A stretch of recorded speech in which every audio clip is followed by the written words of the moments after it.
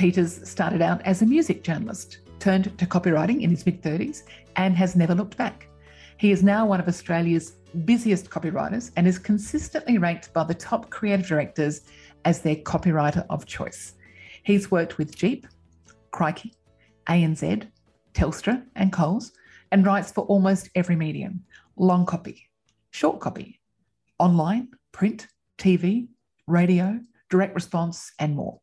There's not much he hasn't done. And one of the topics he talks about today is how to transition from journalism to copywriting and how he did it. But in addition, how to help clients give us better feedback, because that's the heart and soul of being a good copywriter. But wouldn't it be great if you could get feedback on your own work before you send it to a client? Well, now you can, if you join Copy Club. We run regular Ask Me Anythings that enable our members to get that all-important feedback that helps them work out what's working, what's not, and how to make it better. Here's some feedback from a recent Copy Club member who was brave enough to put herself in the hot seat. Thank you so much for your feedback and advice this morning. It was invaluable. I get so much from the Ask Me Anything sessions. I also want to take this opportunity to let you know how much I enjoyed doing your SEO copywriting courses. They are unbeatable in terms of practical know-how, and your encouragement and support is so incredibly helpful. Well, that warms the cockles of my heart. So thank you for that feedback. But that's what our students are experiencing when they do our copywriting courses. If you're interested in learning more about what we do, check out our courses. Or if you're already a copywriter and want to extend your professional development, meet new copywriters from around the world, and access our regular live Zoom group coaching calls, please check out copyclub.com.au. And now, without further ado, let's hear from our guest of the day, Glenn Peters. Glenn, one thing I'm really interested in talking to you about is the fact you've come into copywriting late in your career. So maybe you can talk me through, what does late mean to you and how did it come about?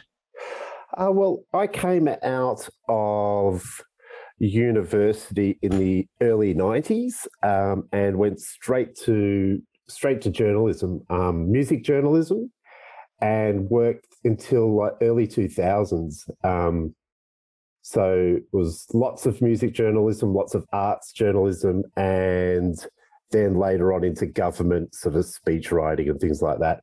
So yeah, it was very late. I think I was in my mid 30s when I started copywriting and advertising.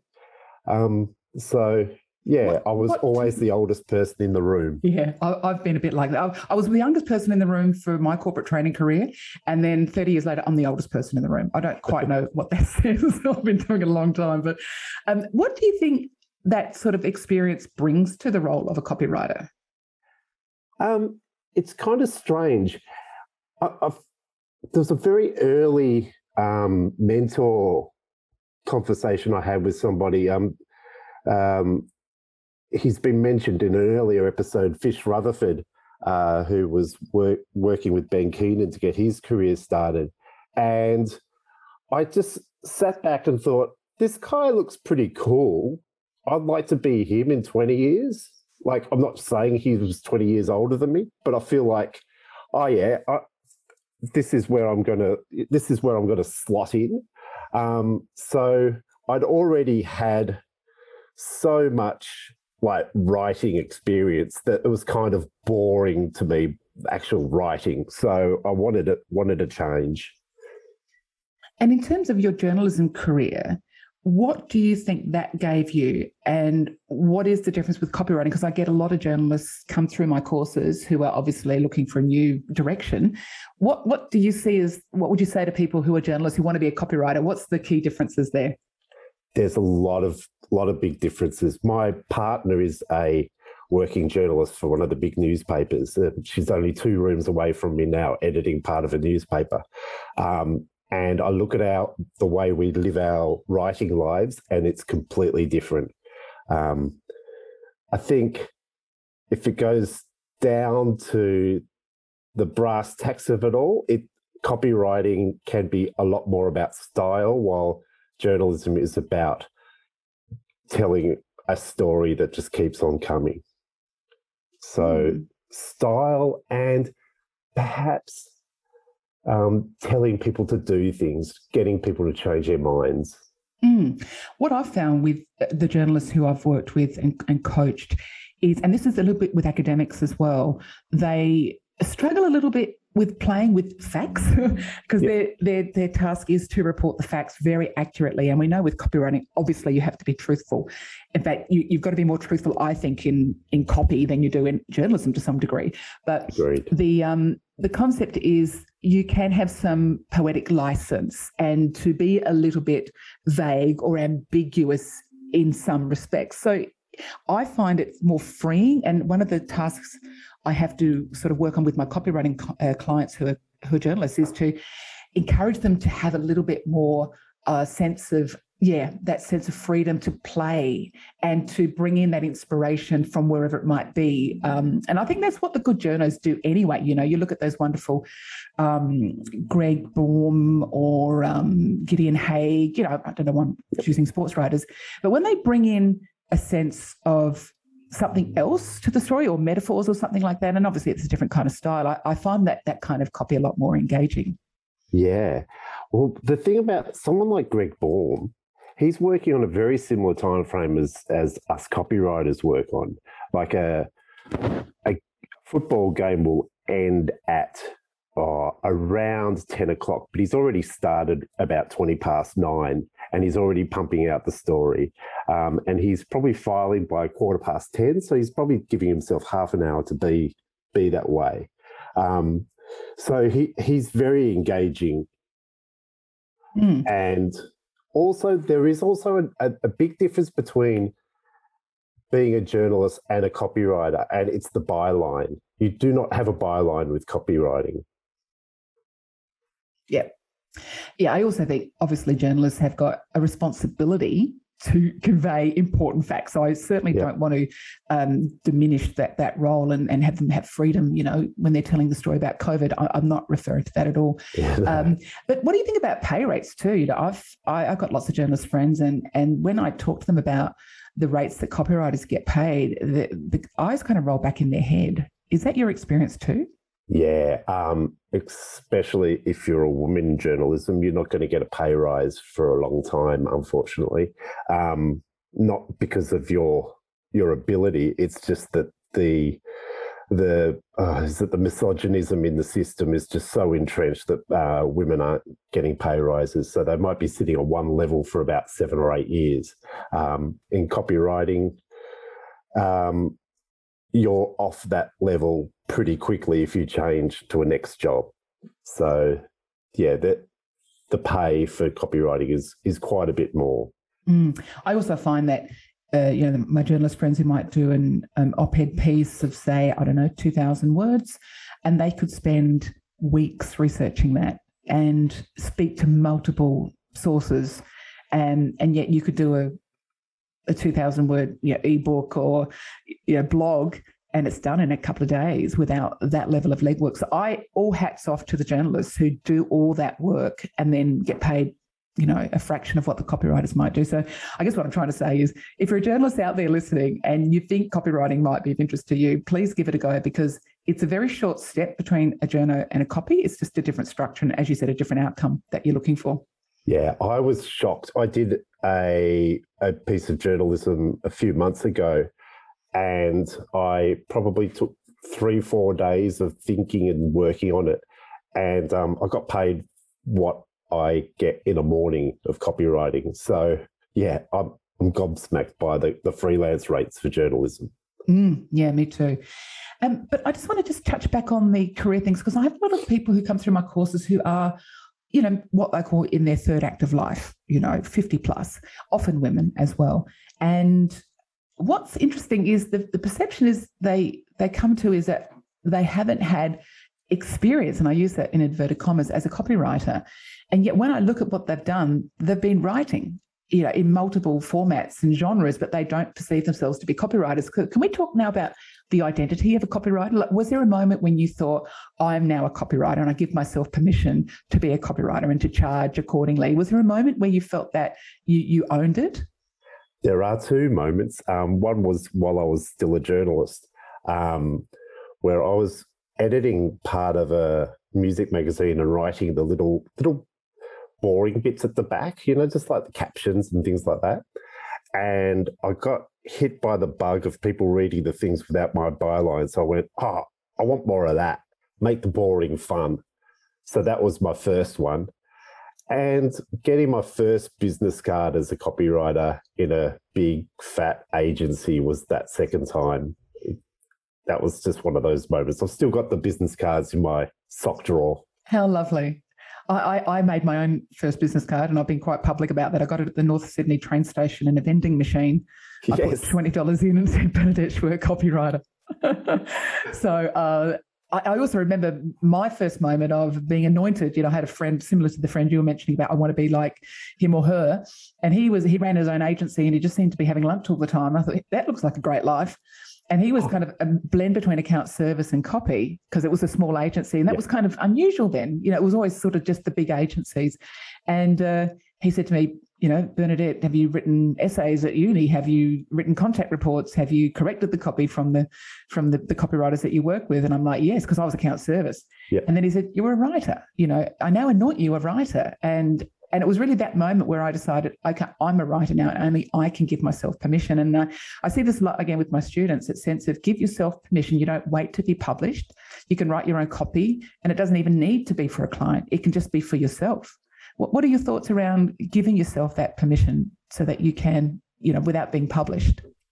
I like to show off online a little bit. So I like using Twitter to show off my chops. And that moment where you get that sort of little validation where a potential boss or somebody just taps that like button, like a really big creative director somewhere, it still gives me a buzz. Even if I was saying something completely not selling anything, I was just making up a dumb joke. You know, when you've done a turn of phrase and you've hit the pun on the button and you've made yourself laugh, it all feels right. Yeah, it's a feeling, isn't it? I think that's the case. You have a feeling that the copy you've written is right and it's good. Let's talk about inspiration. You know, where do you get your inspiration as a copywriter? Where do you turn to? Well, I'm at the moment, and for the last couple of years, I've worked on a client called Private Media. I work 2 days a week in there, and I write all their advertising to get people to subscribe to it's like a magazine called Crikey. It's one of the biggest like news publications in Australia.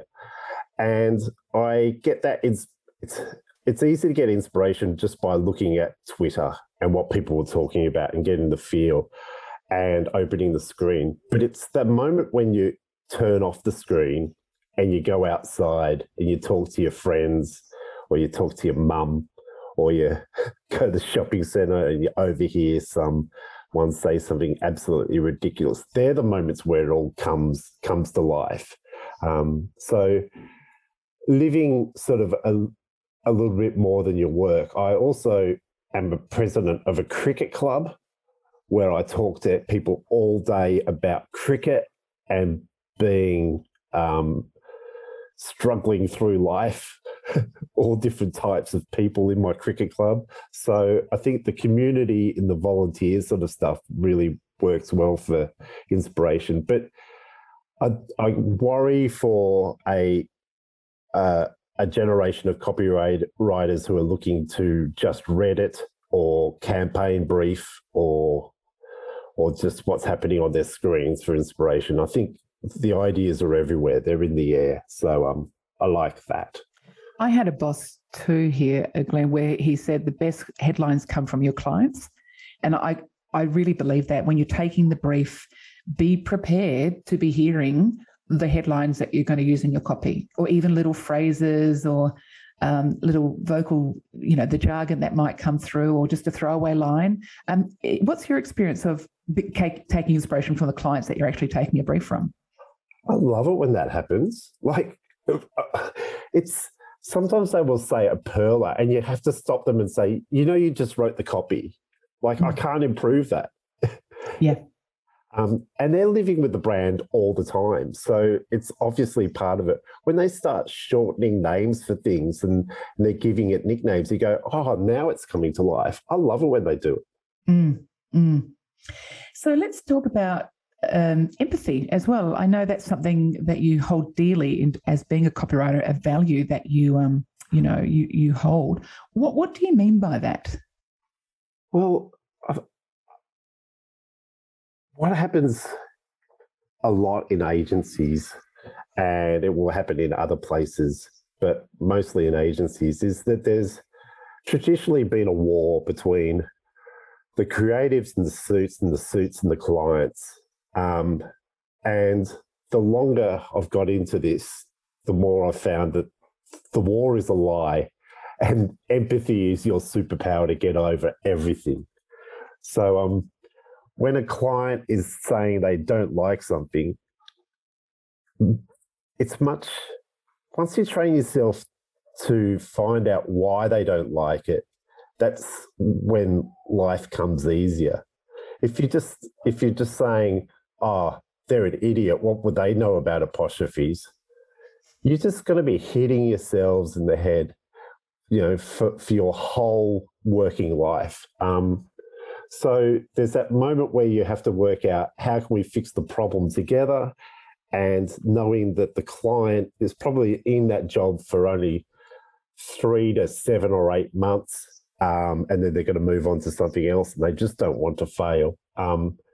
That's when life gets easier as a copywriter. And the better you get at that, the less stress you have and the quicker you get things done. So what questions do you use to identify why a client doesn't like something? What does that conversation look like for you? I'll use the word exactly sometimes. So what exactly do you want? And that might sound a bit pointed. And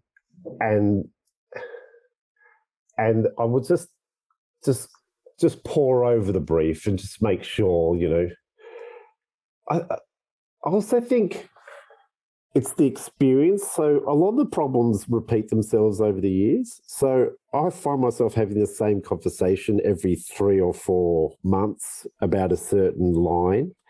I'll know that if I start with a negative line saying, I know that the client will say, oh, that's too negative.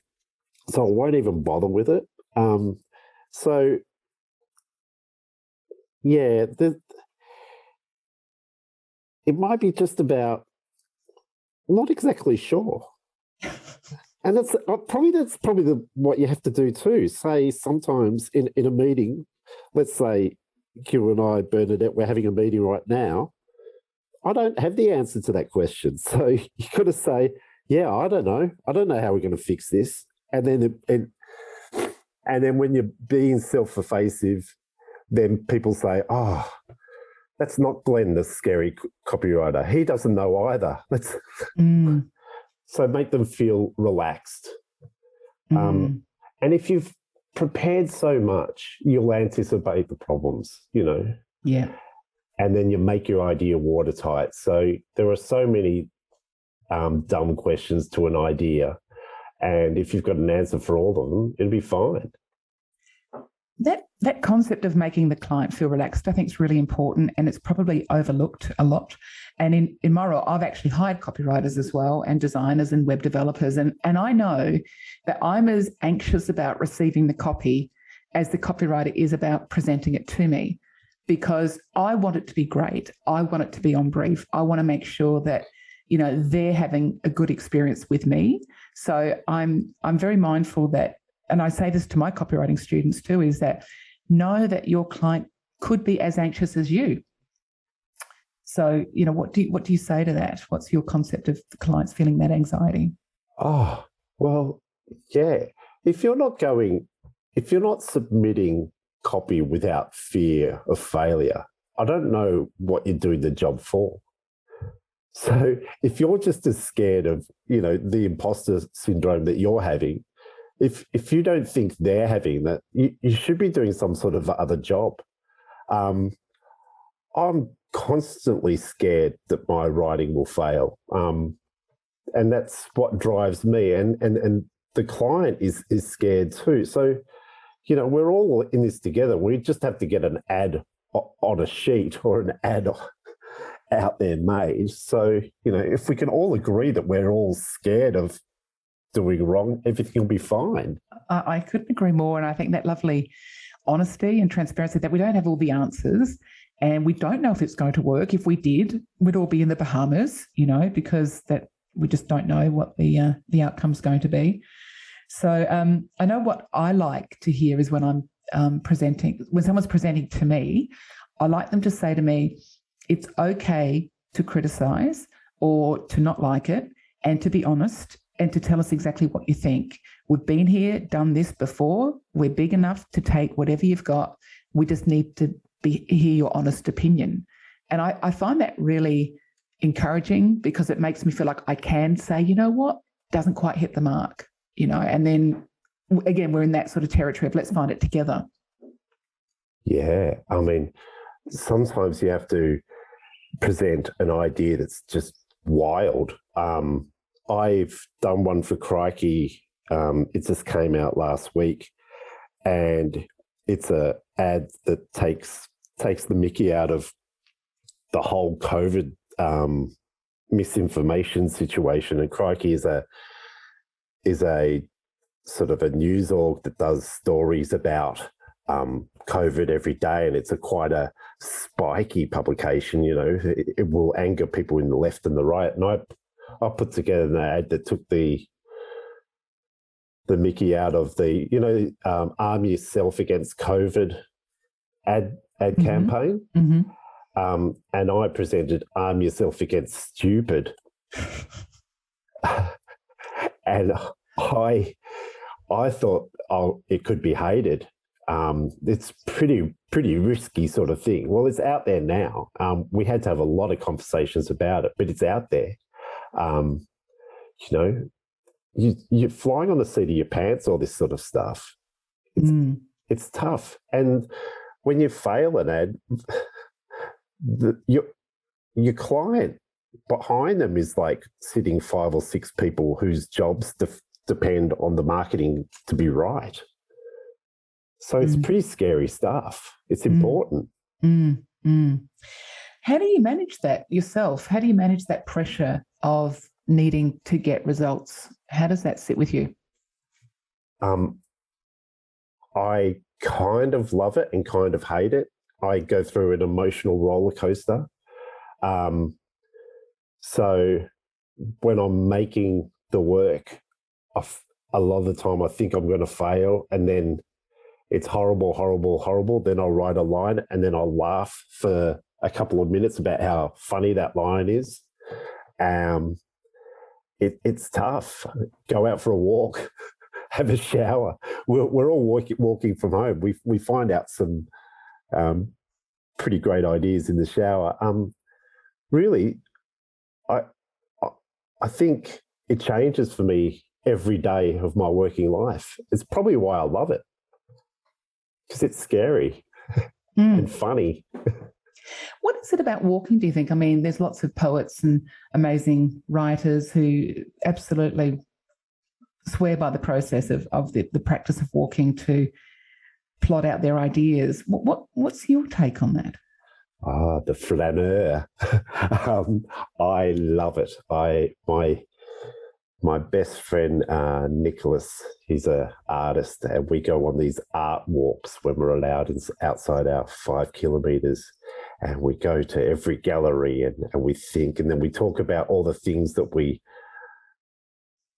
done through the day, and then that'll finish, and then we go for our own little walk. So I love a good 7 or 8 kilometre walk, thinking things through. Maybe listening to podcasts, maybe not. It just clears the mind. The composer Satie used to walk to work. It was a 4.5 hour walk to play piano at a piano bar, and then 4.5 hour walk home. It's where it all happened. But the walk is essential in what I do. Yeah, I don't think you're alone. And I often take my phone and I just record. I speak it out loud. And then I just record everything on the off chance I stumble across something that's, going to be useful. But I love the thought that nothing gets wasted. So I just record everything. And I generally, I never even use the recording when I get home because it's in me. I know which ones work. But I find that sense of just trial and error and saying it out loud quite powerful.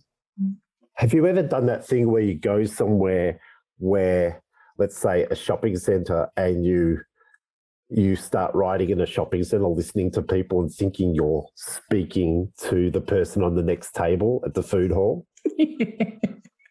Yeah. How does that work for you? Yeah. It's wild. It works. Yeah. It's about the vernacular, isn't it? It's about stepping into their shoes and finding their rhythms and working out what's important to them. And I think that's what good copy is. It's really walking that mile in the other's shoes and trying to see it from their point of view. Absolutely. And you can hear the dialogue. And yeah, you do the role playing of speaking to that person. It's terrific. My mum and I, we have this thing and have done forever where we go, what's going on there? Do you reckon she's married to him? Is that his daughter? And we create these whole backstories of these people and we go into these little sort of plays of what they might be talking about. And we create these scenarios that are quite obscure and a whole little world. I wonder if that was why I'm doing what I'm doing now, because we've been doing that since I was a kid.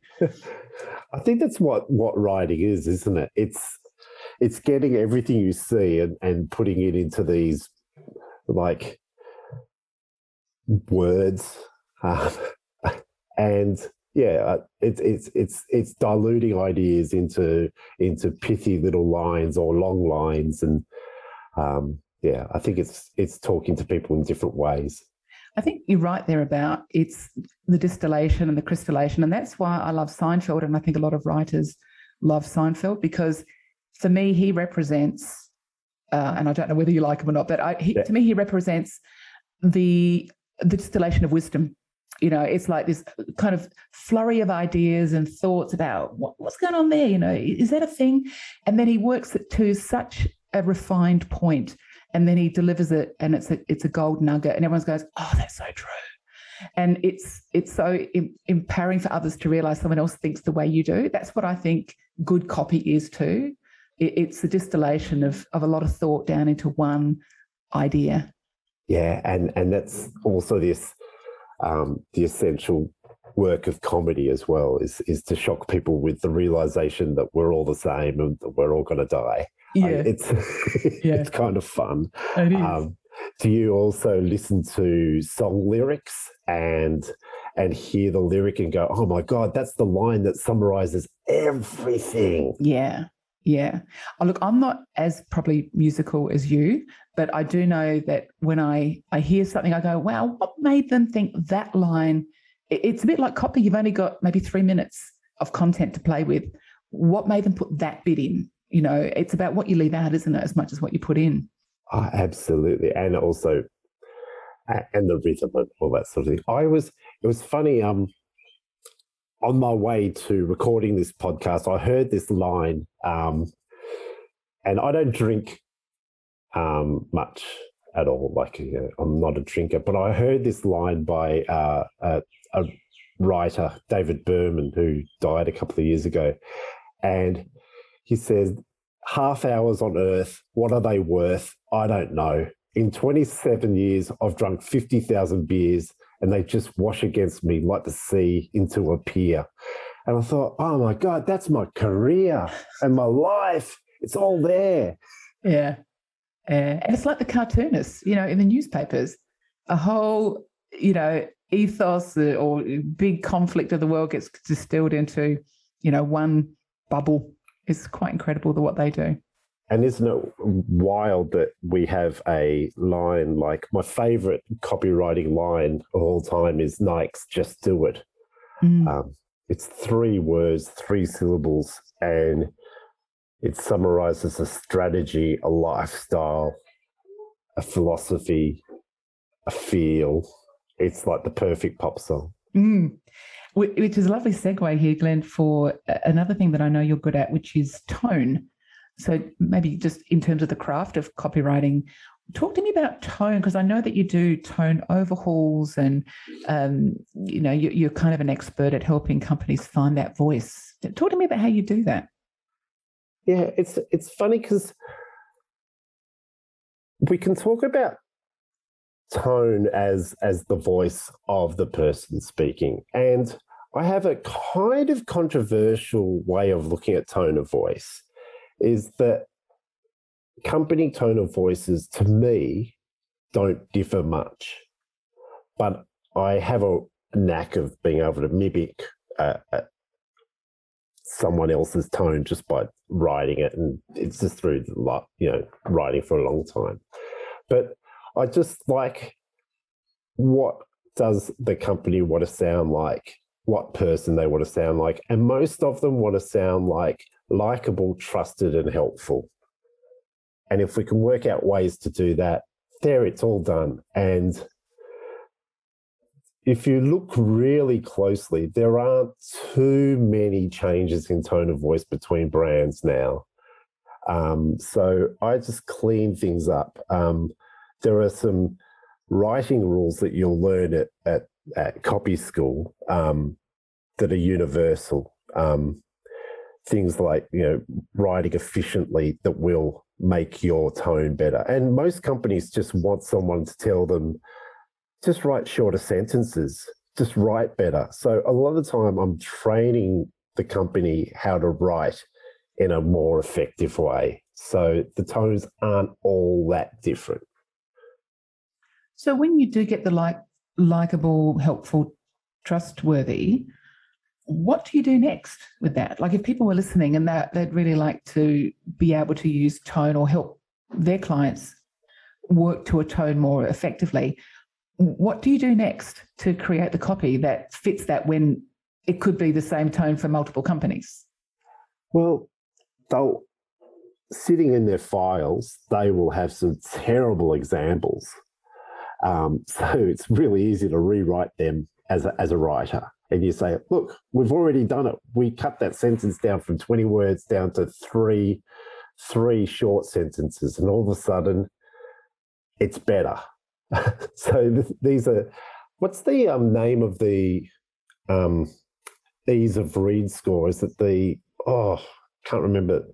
If you can get that down to grade year 9, legibility, most of the job's going to be done for most companies that you see out there.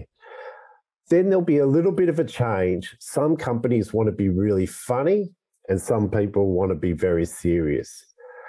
Being serious is still being likable. So a lot of the time I'll be having to train them into saying, hey, you can still be happy. You can be serious and happy at the same time. It's just teaching the company how to be a person. You've mentioned a few times here, Glenn, teaching and training. And I presume you're talking about educating the client on how to see copy. How can you recommend, or how can you help copywriters listening here, help them train or teach? What sort of techniques do you recommend for that? It's tough. It's a tough thing. As long as you realize that you are an expert, but people are scared of experts, and you guide people through something and give them maybe 1 or 2 easy rules, and make things easy, it's easier for you. I have a rule that I give to people straight up is get rid of ing in all your words. And once you've got rid of ing, that all of a sudden the paragraphs, the sentences are no longer passive. And that can be just enough of a tip to turn an average writer into a pretty terrific writer. So if you can find 2 or 3 tips to live by like that, you'll get a long way with helping other people write better. That's nice. What about adverbs? I know that's a contentious issue. What are your thoughts on adverbs? Fine with them. If it sounds right when you're speaking, it's right. I'm not you know, that horrible idea of, I hate the phrase grammar Nazi, but I was thinking about super Nazi before because you were talking about the Seinfeld thing. Yeah, just once you avoid being that person, nobody wants to hear about that person. It'll be better. So yeah, The person who's obsessed with grammar. Yeah, it's to me, it actually bores me. Maybe it's because, you know, the more you work with something, it's just your tools. It's just something you take for granted. Yeah. I want to talk to you about long copy too, because I know that's something you've done a lot of. And I know that can scare people in copywriting because they're going, well, you know, how long is long? And what tips would you have in terms of the way you write your long copy? What is your process about where you begin and end and how long something needs to be? Yeah, the designer will always give you too much space. So the first bit is to say to the designer, are you sure about 600 words? I reckon I could do this in 3 sentences. So that's the one thing. If you do that thing that you did in high school where you had 5 points that you want to say, and you say it in the shortest possible, you know, way, that's 200 words, and that's probably all you need. There are people now working in content, so that becomes more SEO based. I don't have a particular tip about doing that other than doing that automatic writing. So close your eyes and just type away, and type and type and type until you've stopped typing, and then just edit it down. My old writing teacher told me to use a 2B pencil and write until it went blunt, and then just edit that down. Perhaps that's the way. You'll find your own ways. Yeah, or just get it done. You know what about deadlines? What's your perspective on deadlines? Do you need them, or are you self-directed and you're able to create the copy irrespective of that external deadline?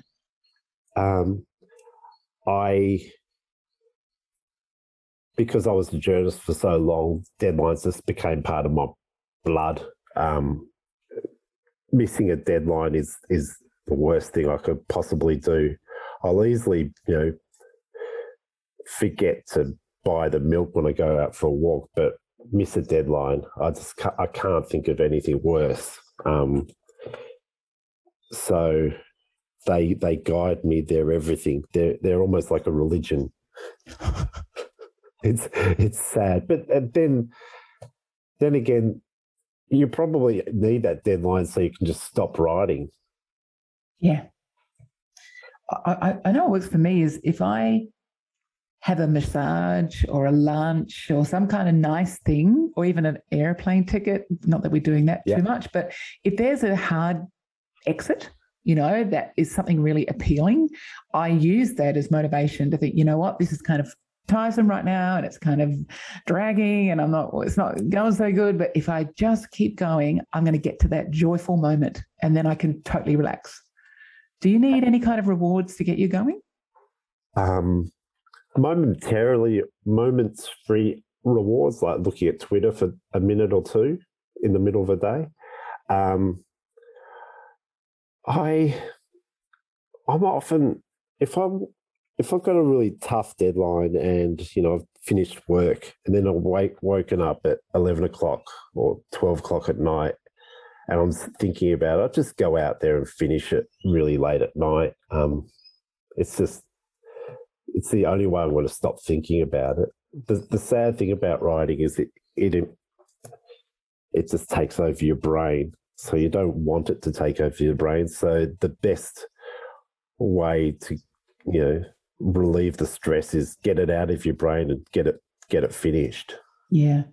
I don't know if you do this and you kind of answered the question in some respects, but I had a friend who's a comedian and he was at my house for lunch one day and we were talking and I said something and he stopped and he got to his pocket, his top pocket, and he got out a notepad and a pen, and he stopped talking and he wrote down this note and he put it all back, and then he said, "Oh, now where were we?"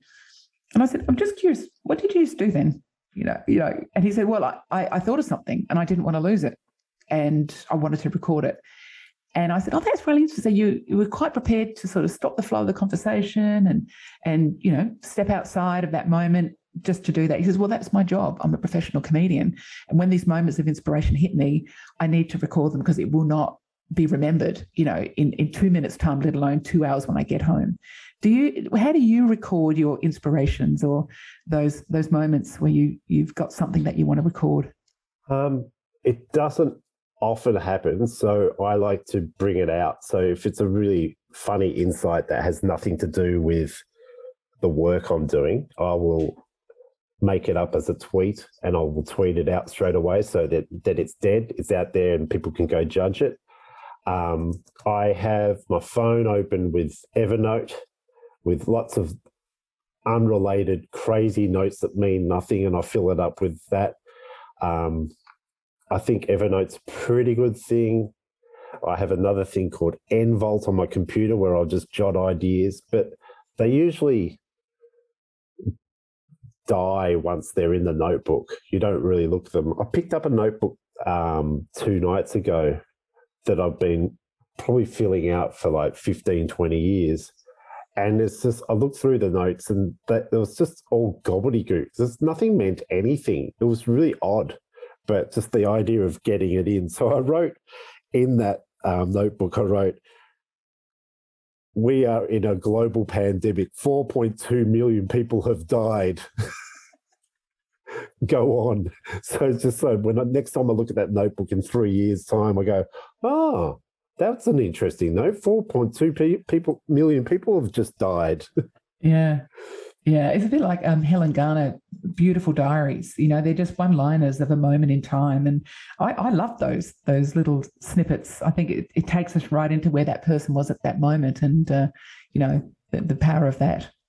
Well, I heard an interview when she launched those diaries where she said, "I always write a journal, and it's a good way to practice your ideas and to get it all down." I wish I ran a journal. My partner does a journal. She's been journaling through the whole COVID situation. If I was to do that more, I'd probably be a little bit better at what I do. It's very useful, the journal writing. It is. But I don't think you could be better at what you do, Glenn Peters. I think you're fantastic at what you do. And on that note, God, no. I will say thank you for your time. And is there anything you'd like to finish up with? What advice would you give to maybe a new copywriter coming through the ranks who's looking to have a long and illustrious career like yours? Oh, look, just have fun. Like, if it stopped being fun, it's just rubbish, and have lots of breaks and rest and, write funny. Every brief there is a way to write funny. So just be funny. Also, I've got a joke for you because you end the podcast with a joke. I do. Yes, you can be my joke. Yeah. Oh, no, my daughter told me this joke. Why did the toilet paper roll down the hill? Why? To get to the bottom. I love it. That's good. And on that's a perfect way to end. Be funny. And you are indeed a very funny man, Glenn Peters. Thank you for your time today. Okay, thank you. What I love about Glenn's perspective is that he puts fun at the heart of every project. And whilst copy can be a serious business that needs to deliver, he knows that if he's having fun, he's probably going to write better copy. Before we wrap up, please take a moment to discover the power of collaboration by checking out copyclub.com.au. We know that the fastest way to find success is to have a team of people around you who hold you accountable. And that's what Copy Club can do for you. It will give you the momentum you need to keep going while you're building a new copywriting career. So take a look at copyclub.com.au, Australia's newest and most exciting copywriting community. As always, I'll leave you with an inspiring quote that I think sums up what Glenn was talking about when he talked about the beauty and the pain of writing. If you want the rainbow, you've got to put up with the rain. And by the way, did you know that by replacing your morning coffee with green tea, you can lose up to 87% of what little joy you still have left in life? On that note, I'll say goodbye. All the best. Take care and have a great day.